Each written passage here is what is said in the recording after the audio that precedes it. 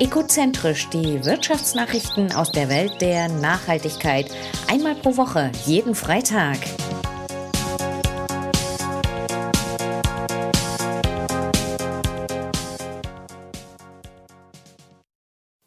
Ein Elektro-Lkw aus fossilfreiem Stahl. Volvo Trucks hat angekündigt, dass seine großen Elektro-Lkw bald Teile aus fossilfreiem Stahl enthalten werden. Dies ist Teil des Plans des Autoherstellers, den CO2-Fußabdruck seiner emissionsfreien Fahrzeugpalette zu verbessern. Ab dem 3. Quartal 2022 soll Stahl, der bisher noch mit fossilen Brennstoffen hergestellt wird, durch Stahl ersetzt werden, der durch ein wasserstoffbasiertes Verfahren gewonnen wird. Damit will man nach eigenen Angaben der erste Lkw-Hersteller der Welt sein, der Fahrzeuge aus grünem Stahl verkauft.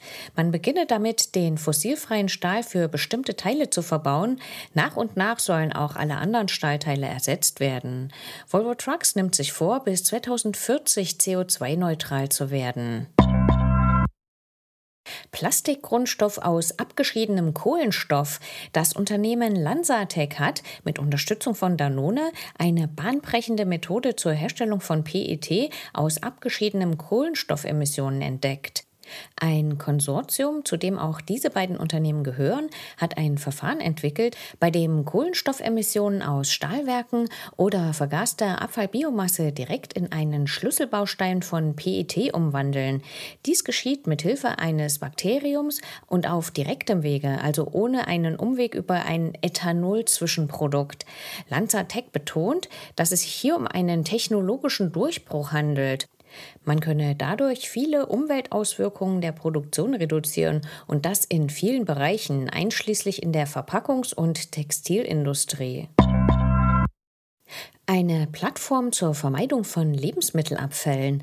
Das will das Berliner Startup Choco aufbauen. Ganz konkret will die Firma die Digitalisierung des Lebensmittelbestellsystems in der Gastronomie ins Visier nehmen. Hier möchte man Lebensmittellieferanten direkt mit den Restaurants und Cafés verbinden.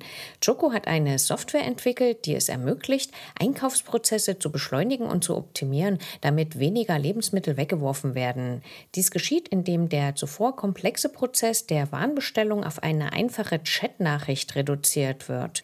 Das Unternehmen hat nun in einer neuen Finanzierungsrunde neue Investoren gewonnen und zur Umsetzung seiner Ideen neue finanzielle Mittel einwerben können. Nachhaltige Outdoor-Mode. Das Unternehmen Schöffel hat ein neues Nachhaltigkeitslabel geschaffen.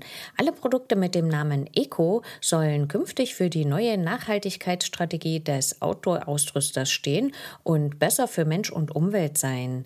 Das Unternehmen stellt bereits Teile der neuen Produktlinie vor, die für die Frühjahr-Sommer-Kollektion 2023 geplant sind. Materialien wie nachwachsender Hanf, biologisch angebaute Baumwolle und recycelte Materialien sind kennzeichnend für die neue Linie. Ein Kleidungsstück sticht dabei besonders hervor. Eine Hose, die aus 100% rückgewonnenem Polyester besteht und auch wiederum recycelt werden kann, wurde mit dem Branchenpreis ISPO Award ausgezeichnet. Mit grünem Wasserstoff aus den eigenen Anlagen direkt das stadteigene Heizkraftwerk betreiben. Diese Idee wollen die Stadtwerke Leipzig gemeinsam mit Siemens Energy und EDF Deutschland umsetzen. Das Projekt LOE plus WE setzt erstmalig eine kombinierte Technologie ein, um mehrere Sektoren vollständig zu dekarbonisieren und so am Ende ein komplett CO2-freies Energiesystem zu schaffen. Dank einer neuen Hochtemperatur-Wärmepumpe wird die Wärme aus der Elektrolyse direkt ins Fernwärmenetz vor Ort eingespeist. Das erhöht den Wirkungsgrad der Anlage erheblich. Bis zu 90% könnte damit erreicht werden. Das neue Heizkraftwerk soll noch in diesem Sommer ans Netz gehen. Nachhaltigkeit auch im Luxushotel. Die Mandarin Oriental Hotelgruppe hat sich ehrgeizige Ziele gesetzt, um Energie, Emissionen und Abfall drastisch einzusparen. So hatte man bereits bis zum Jahr 2020 das Ziel, seinen Energieverbrauch um 20% und seine Emissionen um 25% zu reduzieren. Diese Ziele konnten erreicht werden. Bei der Reduktion von Wasser und Abfall verfehlte man jedoch seine eigenen Vorgaben. Nun will man einen neuen Vorstoß Luxuswagen und plant, seine Gesamtemissionen bis 2035 zu halbieren. Die Hotelgruppe will außerdem seine Mitarbeiter noch besser schulen, damit das Bewusstsein für Nachhaltigkeit insgesamt wächst. Facelift für mehr Nachhaltigkeit. Der IKEA-Klassiker, das Billigregal, soll jetzt general überholt werden. Dabei soll das bekannte Möbelstück vor allem nachhaltiger werden. Das liegt an der neuen Materialzusammensetzung, die nun verwendet werden soll.